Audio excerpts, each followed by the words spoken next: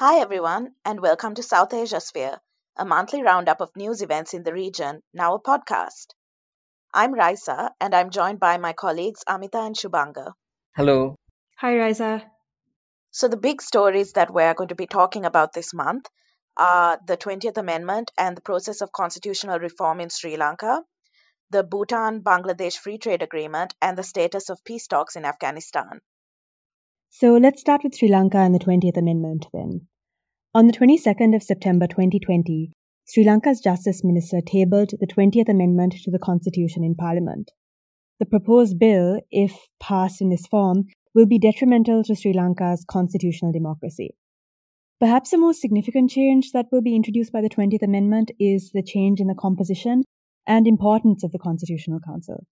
Under the 19th Amendment, the Constitutional Council recommended individuals for appointment to independent commissions. These included the Election Commission, the Human Rights Commission, and the Commission to investigate allegations of bribery or corruption. It also approved the names of individuals recommended to the Supreme Court and the Court of Appeal and for the posts of Attorney General, Auditor General, and Inspector General of Police. Now, the diverse members of the Council helped ensure that there was some accountability for appointments made to these positions. But under the 20th Amendment, the Constitutional Council will be replaced by a parliamentary council that will be less diverse. So it's composed entirely of elected representatives as opposed to a mix of non-elected and elected representatives. And it will also have less influence over the appointment process. So under the proposed 20th Amendment, the executive is mandated only to seek the council's observations, and the parliamentary council will not even have the power to approve recommended names. Now, apart from the changes it makes to the Constitutional Council, the 20th Amendment also proposes the repeal of the Audit Service Commission and the National Procurement Commission. It removes the ability for citizens to challenge the executive actions of the president through fundamental rights applications. And the president now has the option to pass so-called urgent bills, except those that amend the Constitution. And for those who are interested in reading more about the topic and the history around this, we recently published an article by law academic Dinesha Samararatna on this. That's right, Raisa. And what I really like about Dinesha's piece is that it situates the proposed 20th Amendment in the context of other constitutional amendments in Sri Lanka, like the 17th, 18th, and 19th Amendments. She makes a pretty strong argument for why Sri Lankans must reclaim representative democracy from political parties to prevent what she calls constitutional ping pong. Now, of course, all these reforms to centralize power, such as the 20th Amendment, also occur during COVID-19 when the government has much more leeway than usual among the public to increase militarization. And the government does continue to increase the presence of state intelligence too to monitor civilians and businesses.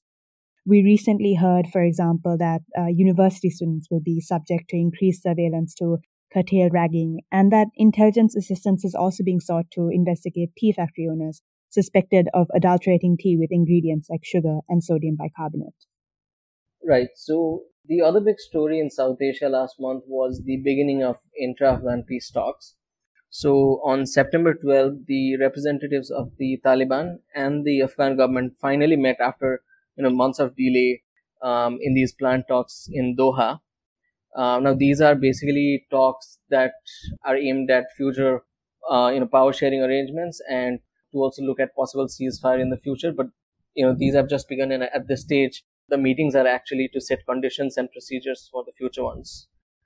Now, these talks should also be looked at in the context of an earlier deal between the US and the Taliban from February 2020, which basically said that the US and NATO had to withdraw all their armed forces from the country by May 2021, while the Taliban had to prevent Al Qaeda operations in territories they control, but also start pursuing peace talks with the Afghan government. Now, the big issue with that deal was that it completely left out the Afghan government and also involved kind of prisoner swaps between the Taliban and the Afghan state. So it was actually seriously objected to by President Ghani. In the months since then, there have been intermittent periods of low violence, and the patterns of violence has changed. But actually, if you look at the numbers, the overall level of violence this year is pretty much the same as 2019. It's just that the US forces are out of combat, and so it's the state forces and the Taliban. But with the peace talks, I mean, there's great hopes for potential ceasefires. So, that would significantly change the political landscape of the country. So, Shubhanga, what do you think are some likely stumbling blocks in these talks? So one of the things that is of concern is that there seems to be, for example, some tensions within the Afghan states side of the negotiating party. For example, the chief negotiator from the Afghan government is Abdullah, who actually lost the elections to the current president, but had a long extended period where he refused to accept the results. And there was actually another deal between current president and him, so he leads the negotiations, and so there's already some power play within that. And they're also looking ahead to a future kind of post-peace talk government, which would involve actors from Taliban as well as the current government forces. So they're already looking at that arrangement in the future. So there's going to be some scramble for power in that way. The other major issue could be the fact that the Taliban representatives have tried to frame this current talks as a result of the February US Taliban talks. So they want that to be the main agreement and this to be the one that flowed out of that. Obviously, they're doing it to kind of, I think, seeing that it gives them greater credibility as a force. And the Afghan government side is kind of not too keen on that. In addition to that, there's also going to be, I think, serious disagreement on what the nature of the Afghan state and administrative apparatus will be like. So, for example, the Taliban in particular are very keen on introducing religious elements in law, administration, in public policy. So that could be another serious issue. I mean, while all of this is happening, a lot of commentators have also noted the international dimensions of this. Also because the talks happened with presence of representatives from the US government, Pakistan, Qatar, India, and the United Nations. So, I mean, not all of them were physically there. Some of them joined virtually, but the fact that this involvement shows, a greater geopolitical workings has been talked about. But I feel that kind of conversation has also left out the other big international dimension of what's happened in Afghanistan, over the last several years, which is the impact of foreign aid. There's this report from May this year in the Afghan Analyst Network, which actually kind of looks at, what the impact of foreign aid has been in Afghan economy and also in Afghanistan's democracy. So, for example, the country has seen greater inequality in the last several years. The argument is that the flow of foreign aid is also kind of converting Afghanistan into a rentier state, because more than 40% of the state's GDP comes directly from aid. It increases the kind of state patron-client relationship. There's a loss of democratic accountability. So it's an interesting argument on why and how foreign aid has actually been not so beneficial for Afghanistan. And I think it's a conversation worth having, I think. Thanks, Shubhanga, for that. And the other kind of big story that we want to talk about is actually about a free trade agreement between Bangladesh and Bhutan. Now, there's been a lot of cliches kind of bandied around saying that there's not a lot of intra-regional trade in the South Asian region. But, there are these kind of agreements that are still taking place. So more than 100 Bangladeshi origin goods will come under the PTA, which is going to be hopefully signed within the next month. And Bangladesh is going to allow duty-free import of around 34 Bhutanese goods. Now, a lot of Bangladeshi media reported that this was the first free trade agreement between the two countries. But actually, Bangladesh did concede obligation-free access to around 18 items from Bhutan in 1980. Bangladesh is actually Bhutan's second largest trading partner, behind India, of course, and is a significant importer of mandarins, apples, boulders, pebbles, and gravel. The two-way trade between Bangladesh and Bhutan was $57.9 million in the fiscal year between 2018 and 2019. Over the years, the two countries have spoken about and in some instances made commitments to enhancing their strategic development partnership in several different areas. And these have included hydropower, transport, and more recently, free trade. There are also these kind of more informal agreements between the two countries. So one is that Bangladesh is actually one of the preferred destinations for higher studies among Bhutanese students, especially those who are pursuing courses in health and medical sciences. Bangladesh also assists Bhutan in the field of medical education through the provision of annual scholarships. In fact, the current Bhutanese Prime Minister is a medical professional trained in Bangladesh. Bhutan's tourism and hospitality sector has also kind of benefited from the rise of tourists from Bangladesh. So, according to Bhutan's tourism data, the number of Bangladeshi tourists was around 10,450 in 2018. Of course, Bhutan's recent sustainable development fee, which is going to be imposed on tourists from Bangladesh, India, and the Maldives, could have an adverse impact on the number of travelers who are coming from Bangladesh into the country. Raisa, since you're also talking about trade, there was some news about Bhutan lifting ban on cigarettes, I think earlier last month. What was that news about? Yeah, that's right. So, actually, in August, Bhutan made this decision to temporarily reverse a ban on the sale of tobacco due to COVID 19. So, the country actually first banned the sale, manufacture, and distribution of tobacco in 2010, but they did allow smokers to kind of import controlled amounts of tobacco products after paying, hefty duties and taxes. And of course, what that resulted in was a thriving black market for cigarettes, which was often smuggled over the border from India. And when Bhutan closed its frontier with India earlier this year because of the pandemic, these, under the counter tobacco prices soared as much as fourfold because traffickers found it harder to get into the country. So, as a result, the Prime Minister actually made the unusual decision that the government would make tobacco and alcohol products available to those who need it. And he justified this as saying that those who are used to drinking every day, nothing could substitute the craving for alcohol, he said. And so that's why he said they were planning to distribute and supply alcohol to those who needed it, as well as tobacco. Bhutan actually also lifted a ban on the import of furniture and alcohol from India in 2014. So, the drinking of alcohol there's not so much of a stigma around it. But given that this kind of lifting happened during a pandemic, it kind of made a lot of news. A smaller story that's, I think, worth mentioning is the rise of COVID cases in Myanmar. So stricter stay-at-home orders were issued in the Yangon region as the number of cases have continued to rise. And as of the 28th of September, which is today as we're recording this podcast, there were 10,734 cases with 226 deaths.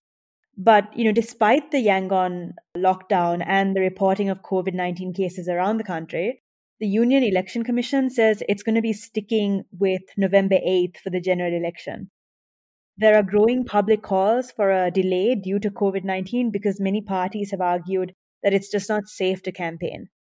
Also in the news in Myanmar, on the 16th of September, the Tatmadaw promised to take action against 3 of its members who admitted to a gang rape in Uga village in the Rathdang township. The servicemen had initially denied the allegations, leading the Tatmadaw to conclude that the victim's testimony was fabricated.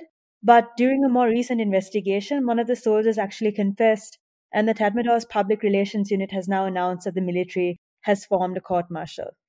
The UN's fact-finding mission in Myanmar describes sexual violence a hallmark of the Tatmadaw's military operations. So this is not a rare incident. Yeah, and similar to what happened in Myanmar, there's also been, one single case which has kind of brought renewed focus to the issue of sexual violence in Pakistan. On the 9th of September, a woman who was raped by 2 men in their 30s when her car broke down on the motorway leading out of Lahore faced judgment from a senior police official who questioned why she had not taken a busy road or checked her fuel before leaving. Now, this is not a new phenomenon. Victims of sexual violence in Pakistan and indeed the region often find their own virtue on trial, with very few cases being prosecuted successfully. This also wasn't the only case of violence against women that made the news in Pakistan. There was a journalist who was shot dead in Balochistan recently in an apparent honor killing, and there was a minor who was raped and murdered in Karachi. But the police official's comments received angry pushback online and protests demanding for institutional reform, which pressured him to apologize. So the motorway incident did lead to renewed focus on the topic of violence against women in Pakistan, with women continuing to be vocal, especially on social media, and challenging the social norms that keep women's freedoms severely restricted there. The case actually led Prime Minister Imran Khan to say that he advocated public hanging for rapists, expressing regret that it would not be internationally accepted as the GSP Plus concessions Pakistan received would be affected. He also advocated for chemical castration as a solution. But critics have pointed out that this discourse not only distracts from the wider issue of sexual violence in Pakistan, it also notes that even though there are these laws which prohibit sexual violence, there has been weak implementation and flawed accountability. And those of you who are interested in this topic, we are actually sending out a newsletter for a product that we're working on right now, a book list, which looks at the topic of sexual violence in South Asia. So a few of you may be receiving that. Now, on to India. One of the major stories in India in the last few weeks has been the passage of what's been called Farm Bill. So, a set of three legislations that basically the government says will liberalize the agricultural markets. And so, these new laws have basically resulted in a lot of opposition and protest from the farmers, but also the opposition parties. And in fact, one of the coalition partners of the BJP, Shiromani Akali Dal, which is also a political party in Punjab, has actually left the government. So basically, the topic has been controversial for two different reasons. One is that it was passed in the parliament using voice votes, even though it was quite a controversial bill. And usually voice votes are used when it's either very clear that the law will pass with overwhelming support, or if there's a consensus. But that was not the case. So that's one reason why it's getting a lot of criticism. The other is actually in the details of these bills. So, like I mentioned, the broad aim the government says is to kind of liberalize the agricultural markets. And basically in India, what you have is that the farmers generally don't sell it directly to the buyers. There's a state regulated kind of market where, they take their produce. The state sets what's called a minimum support price, and that kind of informs the decisions that buyers and sellers make. So what the government has said is that farmers don't have to do that. So it basically creates a parallel market which is kind of unregulated. And critics have basically said that this is, just one step in further ending the minimum support price regime. But there are also concerns about the fact that these new laws allow private hoarding of produce, for example. And based on experience in Bihar, where, a system like this is already in place and where government-run markets have been abolished for some time now, what you've seen is that farmers ended up receiving much lower prices. So the critics say that while these state-regulated markets are not perfect institutions, that they do function as safety cushions. Speaking of safety, making the news in South Asia also has been heavy rain and floods. And some of the regions that have been affected include Karnataka, Kathmandu, and Pakistan in several areas. Kathmandu actually was affected by landslides with 11 people killed, and Pakistan actually saw over 2 million people affected in Sindh, and the northern province also badly affected with landslides and road blockages. So that's it from us for our regional roundup. Thank you for listening, and do check out our website as well. I just want to give a quick shout out to Gihandi Chikera, who's doing great cartoons illustrating some of these stories. So if you actually go to our website, you'll be able to see those. And do watch the space for more updates on the South Asian region. Thanks, everyone.